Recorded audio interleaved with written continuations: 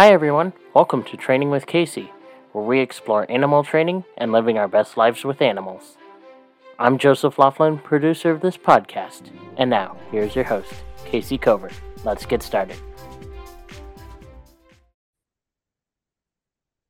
Hi everyone, welcome to Training with Kayce.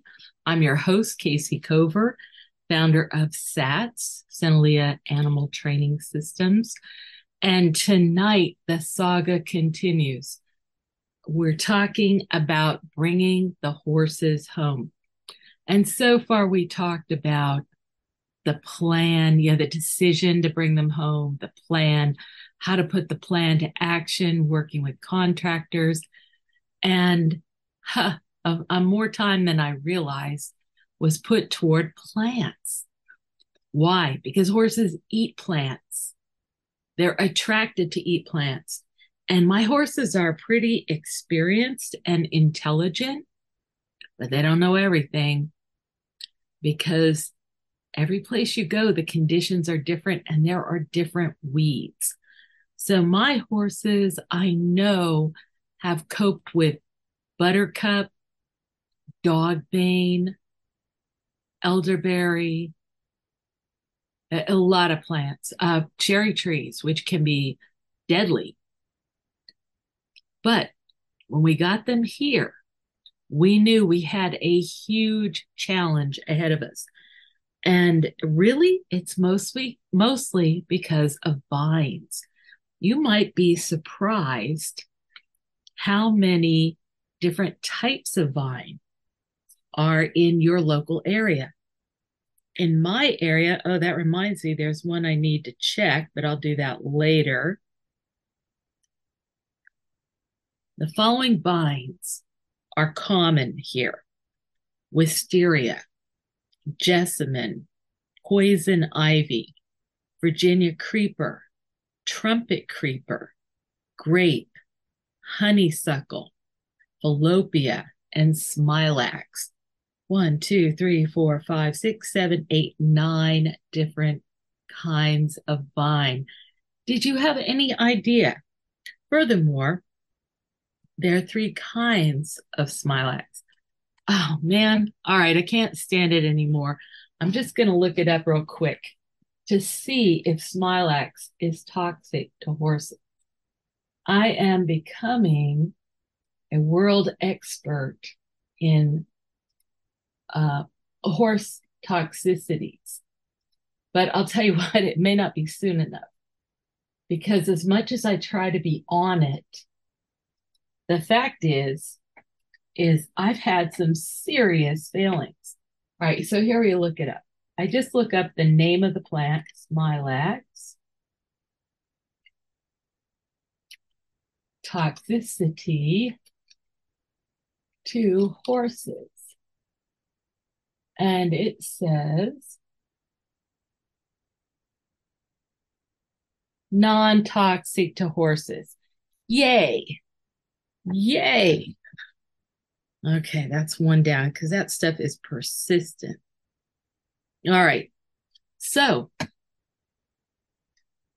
we have one huge challenge, and that's the wisteria. You might say that here we have wisteria hysteria.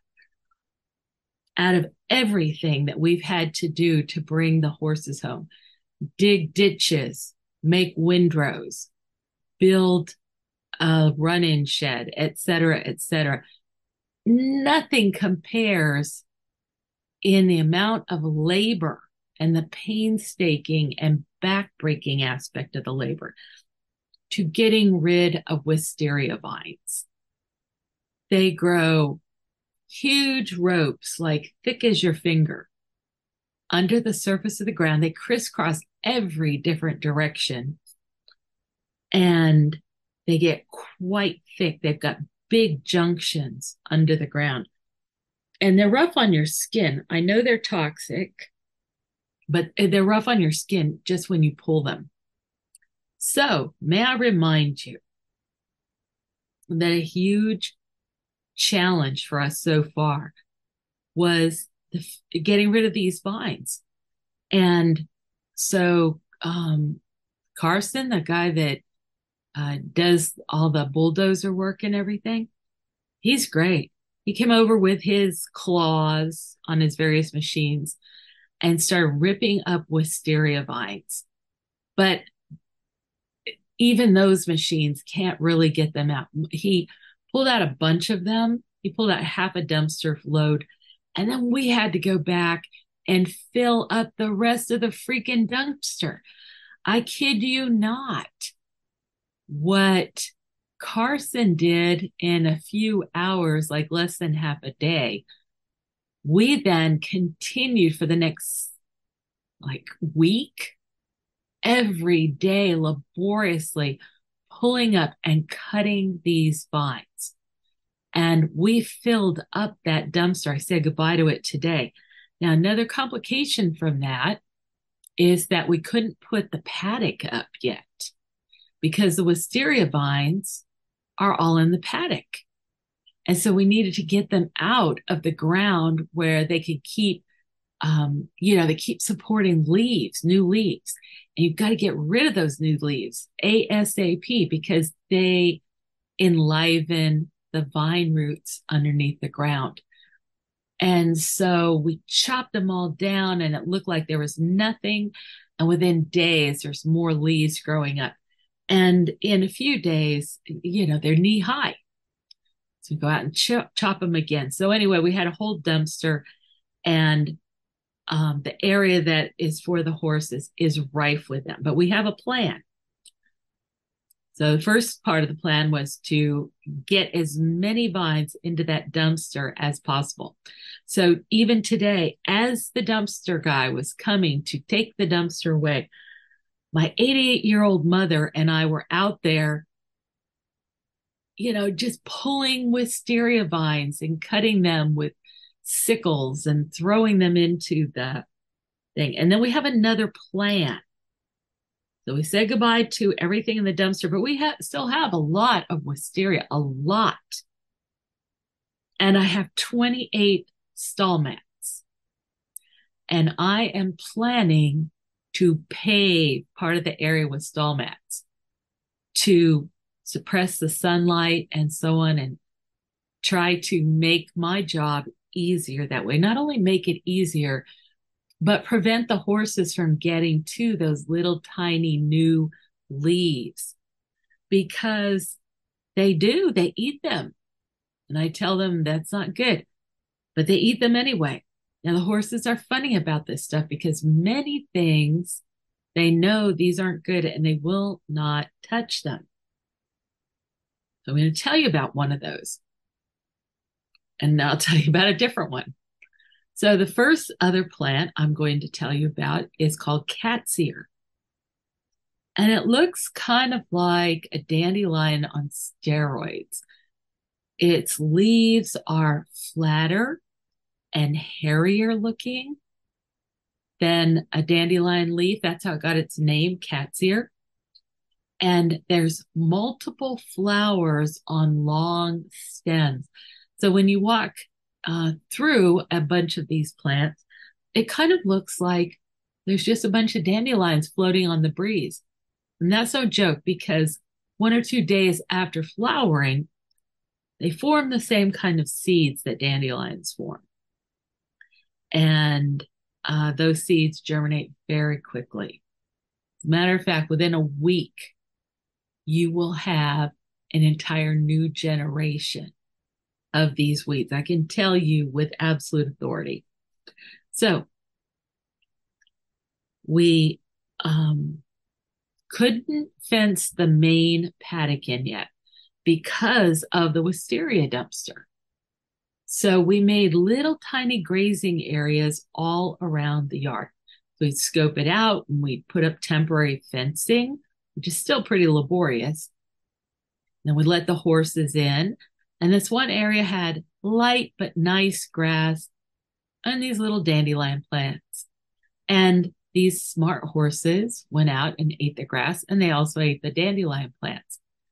And they didn't really look like it was harmful to them, but they seemed a little bit like hazy. and sleepy. And I thought, let me just go check on that plant.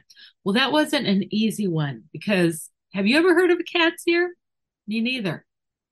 And I looked for hours on the internet, all the yellow flowers in the state of Virginia, um, flowers that look like dandelions, blah, blah, blah, blah, blah. It turns out I found 4 in Virginia: hawksbill, hawk something or the other, uh, cat's ear, and dandelions, right? Anyway, the hawks ones, those 2 are not toxic, and the horses love dandelion and they have many benefits for horses. But it turns out the cat's ear is toxic and will cause liver failure. But the horses eat it anyway. They even made a point of saying that this is a horse, this is a plant that's toxic, and the horses will eat it anyway. So I go running out to check. There were no cat's ears. The horses had eaten them all. As in, there was not even a sign of the weeds. But there was a lot of other places where these things were growing. And of course, you've got to just get out there and get rid of this plant or your whole area will be taken over. So I, in the last year, had a compression fracture in my spine. And oh, wow, it can really be painful. But anyway, the treatment is you have to not do certain kinds of tasks where you lean over and pull things or lean over and lift things. And so I've made a lot of good progress. But now I had all these weeds right, at the base of the ground that it grows up in a rosette with the tall flowers coming out of the middle of it. And how are you going to get those things out of the ground? They've got long tap roots. So again, my mother, who's always been game to pitch in, she goes out with me and I have the shovel because I can't bend over anyway. And I dig into the ground underneath these things, and the ground is silty loam. So it sticks together. It's not as sticky as clay, but it sticks together. And so here's my mom breaking it open and taking all these weeds with these long tap roots. And we did probably 200 or 300 square feet in a laborious, sweaty, hot afternoon. That's the only kind we have out here. And got like half a bag of these plants. Then we cross over and we start doing the next 200 square feet. And we get another half a bag. And then I start looking on the internet for better options. And I found one. Grandpa's weeding tool, I think they call it. This thing is great. It's got cast iron, 4-pronged fork, and a little lever.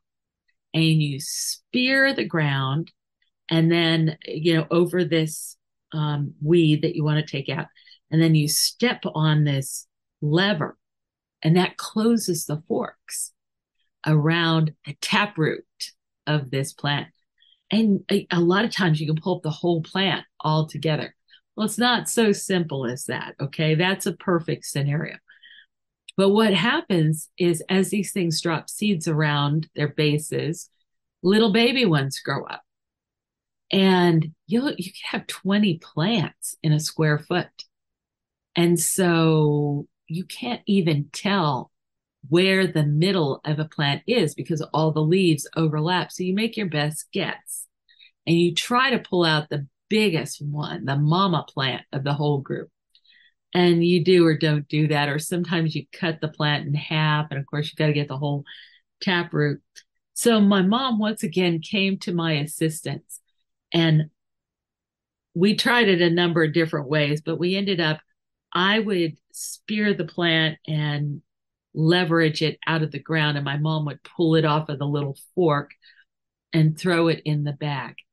We made much, much better progress And we probably got another 300 square feet done in about an hour and a half. It's still backbreaking work. But between the first time we did it, when we cleared an entire area, and the second time we did this, which was one rainstorm and about, 5 days, maybe a week, but probably not. Later, it looked like we hadn't even removed anything the first time. Now, I noticed the plants were smaller in general, but there were plants everywhere. And there's an urgency to getting these things out of the ground, because as soon as they flower, you've got 1 or 2 days, and then you're going to have seeds blowing around on the breeze and infesting the whole area. Now, if they're just weeds, I'm all for weeds. I really try to be as ecologically conscious as possible and support all the different kinds of critters that need to live here, but can't have the horses being poisoned. Or that's not exactly accurate. I poisoned them myself with this stuff the first time, but then we wanted to not have that problem again.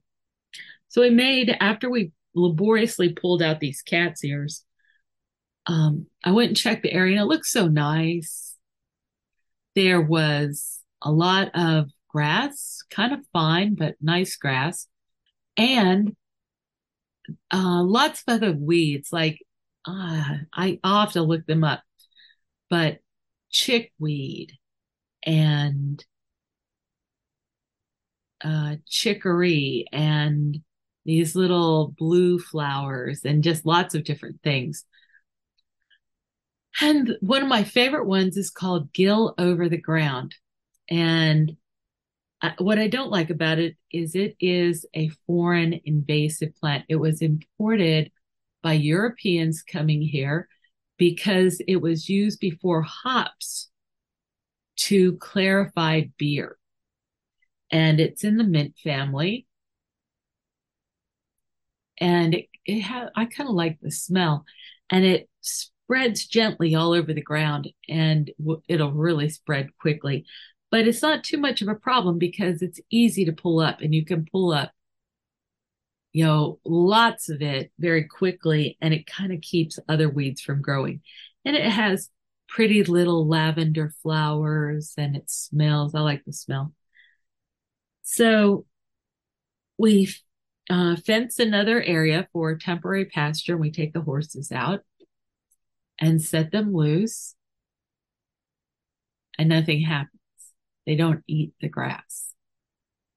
They come to the little gate and stand there with anticipation, as if, okay, we passed that test. We didn't eat the poison. Now can we go back and eat some hay or some real grass? What? So I go look it up. With gill over the ground, not toxic to us at all over the place, and it's toxic to horses. Fortunately, this one has such a strong taste that the horses generally will not eat it. Great. Now, I'll tell you another thing that you have to worry about. It's not just what is growing in the grass, but if you make hay from any place, really, these things get combined with your hay bale. And some of them become non-toxic when they dry, and some of them stay toxic. So, boy, I've really been learning a lot about plants and about how careful you have to be. So, I mentioned that the wisteria dumpster went away, and we solved the problem with the cat's ear, although it's equally, well, it's not equal to the wisteria, but it's still bad. The gill over the ground, we're not going to worry about that too much. We're going to, we did put the horses in there again, and we noticed them eating around it.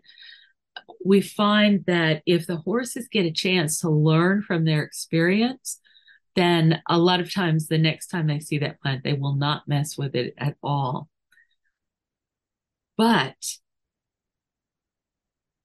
when you are growing your pastures, you've got to check for all these things. So we have an acre of land that is going to be available for grazing, but we have to develop it. And it turns out that a major step in developing your pasture is to keep it cut, because the broadleaf weeds cannot keep up with the grass in growing. The grass has an advantage. And there are some other things you do as well. But in our acre, when we moved in about 11 or 12 years ago, it was a hay field. So we know there's hay seeds. And it turns out that the seeds remain viable for even thousands of years. You really do not need to go replant any seeds. Well, I wish I'd known that from the beginning, because I spent a lot of time researching plants, because,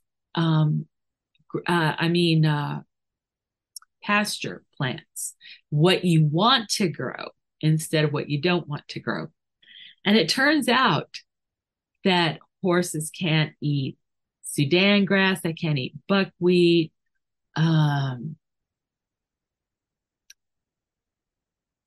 sorghum. There's just a lot of things that are pretty toxic to them. But there's also very common weeds that are very toxic. And fortunately, I know that Sarah and Affair have lived around these weeds and they know about them. Jimson weed, horse nettle, that's everything in the tomato family.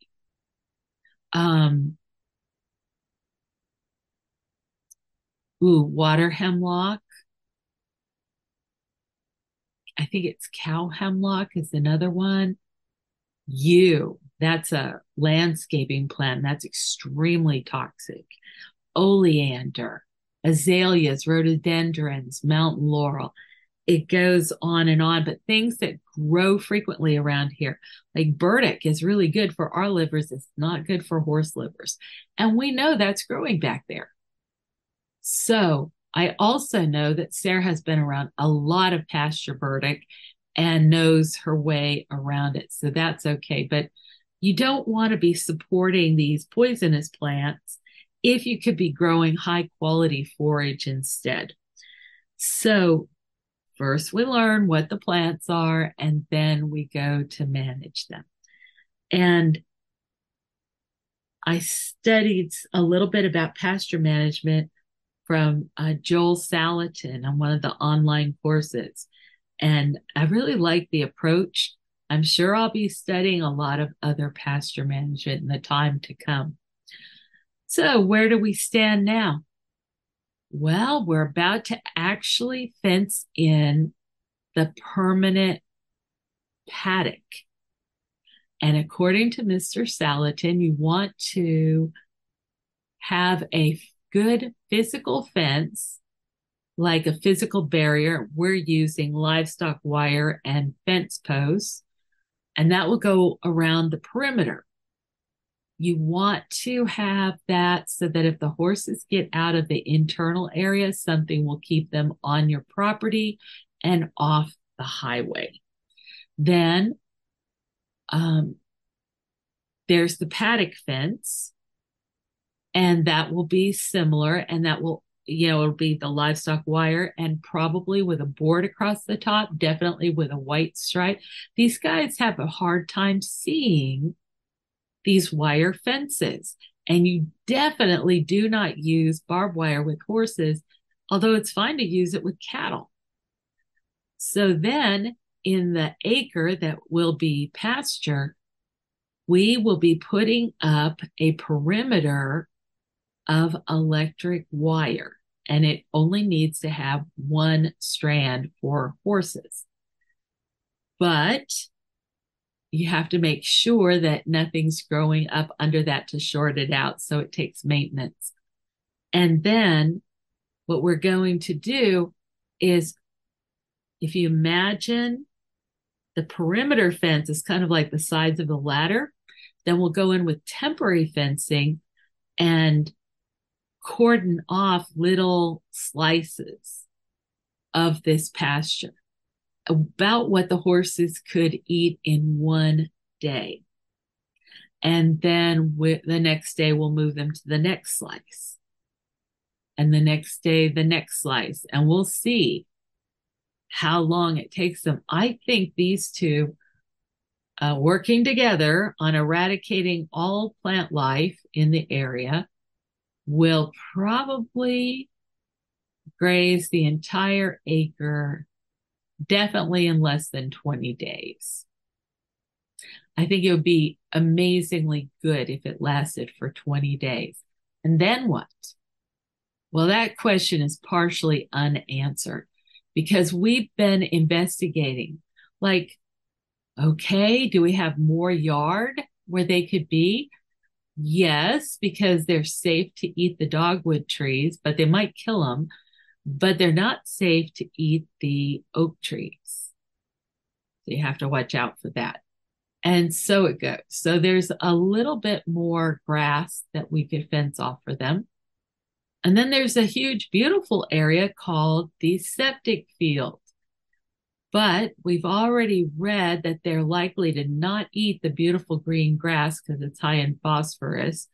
But also in the summertime, when there are flies, the horses will stamp the ground to knock the flies off, I guess.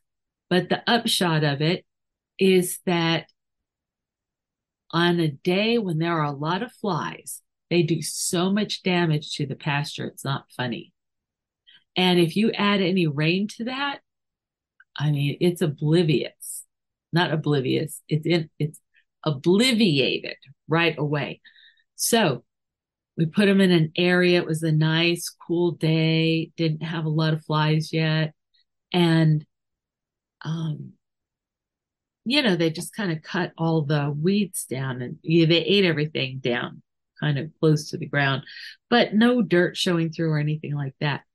Give it a week. It's starting to look better again. Put the horses on it, a little rain, and there was mud showing through everywhere. It was like they thought they were stamping grapes, and instead they were eradicating the grass.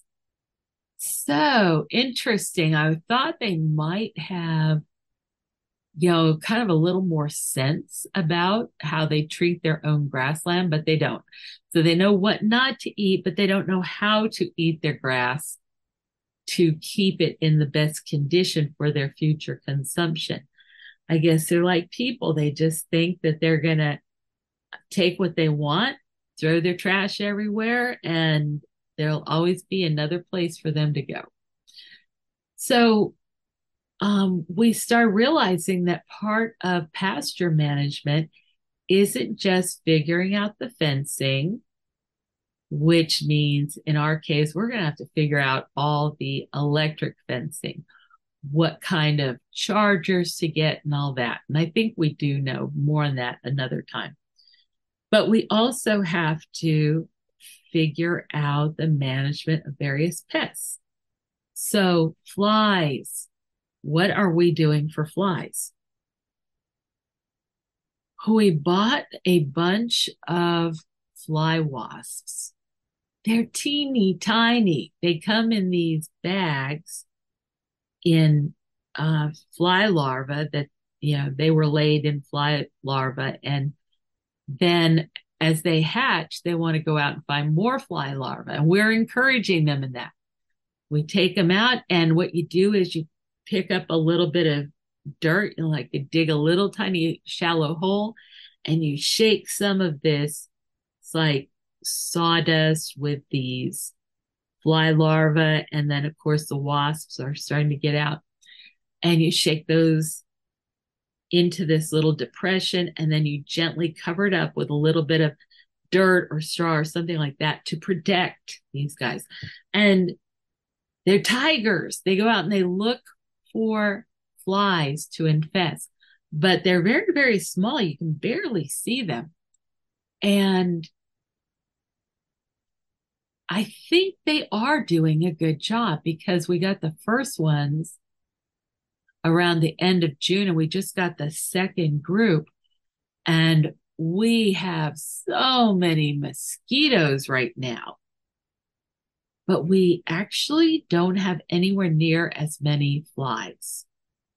In the meantime, another thing we did is we found a fly spray that has been tested and lasts, you spray it on, it actually is effective for like 8 or 9 hours. And so we're using that as well. So we will be getting a trap also, or some traps, but mostly fly wasps and a spray. And then you try to keep everything clean so that the flies will not be attracted. Well, good luck on that. Good luck on that. Dave went out and cleaned the horses, and they're in a small area, and we're cleaning up everything, not just what's inside the stall, but everything in the yard. And he got 2 full buckets. I went out a couple of hours later and I filled another 2 buckets. He came back, or I went out and fed them in the afternoon. I filled another bucket. And then he went out and filled another 2 buckets. This is no kidding. Like every couple of hours, we see there's 8 or 9 poop piles. So we talked about improving the forage, and part of the forage improvement is giving the plants nutrition. And for this, the horse manure can be excellent, except it takes special timing, because if you just dump the horse manure on there, it will attract flies and other parasites. And so you're kind of going to end up increasing the parasite load on your property. So probably a better thing to do is to compost this stuff and spread it later. But then it's another matter to collect all this stuff. Now, in the paddock that we have, the temporary paddock, the horses have already eaten the grass down to the ground. So it's pretty easy to pick up the poop. Not so pleasant, but it's easy. However, when they get out there on the main pasture, the 1 acre of pasture, it's probably not going to be so easy to pick it up. So do you think I have an idea? Of course I have an idea. So what's this idea? A horse latrine. I want to design a setup so that the horses can back up to this thing, poop and or pee right in it, and then we come at the end of the day and wheel it over to the windrow and compost whatever, and also add it to the windrow to feed everything that's growing on the windrow, which, by the way, it started out as all wood several weeks ago, and now it's already covered with plants. Amazing, really. So, pasture management, in short, you try to eradicate the plants you don't want. And then you try to give the grass a head start by mowing it frequently. We use fly wasps to control flies. And we strategically plant these rascals wherever it looks like a fly would like to be, by the manure pile, where there's food spilling, that kind of thing. And then we have the issues of water, making sure that the water's draining off the land to protect the pasture. And we'll leave it there. But all of those things, it's a lot, and a lot more complicated than I thought it was. I already had an agricultural degree. I didn't think this was going to be any big deal. It's a lot more complicated than I imagined. Wish me luck. I need it. I got to tell you that 2 hours worth of wisteria vines barely would fill a, um, can't think of words tonight, a wheelbarrow. So it's a laborious process. Oh, and I forgot to tell you one other thing. I got 28 stall mats and I only needed 9 to actually do the lean-to, the run-in for the horses. What am I going to use the other ones for? You turn them upside down where there's more texture on the back of the mat. I'm going to pave the entire apron in front of the lean-to, and we're going to try it. Do the horses skid out, or does this work? And if it works, what it will do is suppress the wisteria. We're paving straight out to the round pen. So that's going to give us a way to walk out there without getting muddy and all that. And what about maybe even around the round pen? Like I could use my mat strategically to kill wisteria all over the place and not have to pull it up by hand. Now, one other thing is it was on my strategy list to get goats. And the goats would be for 2 or 3 purposes. One is that they're really cute.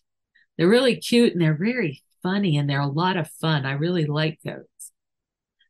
But their real job is to eat the freaking poison ivy and the honeysuckle. The honeysuckle's killing trees right and left. And it's really difficult to keep up with it, especially when you're busy pulling wisteria vines. So that's one of the actual jobs for the goats. And the other one is to be horse friends. However, what I learned is that apparently fencing goats is fraught with risk and difficulty. As Joel Salatin said, if it'll hold water, if your fence will hold water, it will hold goats. That's not very encouraging. We'll see. We'll see how that goes. Maybe we'll rent some goats for long enough to kill all the poison ivy and a lot of the other things, the honeysuckle and a lot of the other taller weeds and saplings, because even though we bush hogged this entire area that the horses are going to be in, everything keeps growing up from the stumps. So it's not a one-step process. Okay, if you have experience with any of this, ideas, encouragement, please go ahead and comment. And as always, your likes and your subscriptions are really helpful to getting this word out. Not just about the goofy things like bringing the horses home and what that's all about. That's kind of more of a memoir. But the actual training information and management information that can really help animals. Hey, thank you very much. I appreciate you sharing some of your time with me. Take care, and we'll see you soon. Hey fans, are you enjoying Training with Kayce? Don't forget to subscribe to the podcast on iTunes or wherever you get your podcasts from. Also, don't forget to subscribe to Kayce Covert on YouTube. That is youtube.com/C/Kayce Covert. Also, give the podcast a like, share, and comment. Thanks for joining us. Come back for more news and views on animal training and living with animals. Stay at the top of the pack with Kayce. This is Joseph Laughlin, producer of Training with Kayce. See you next time.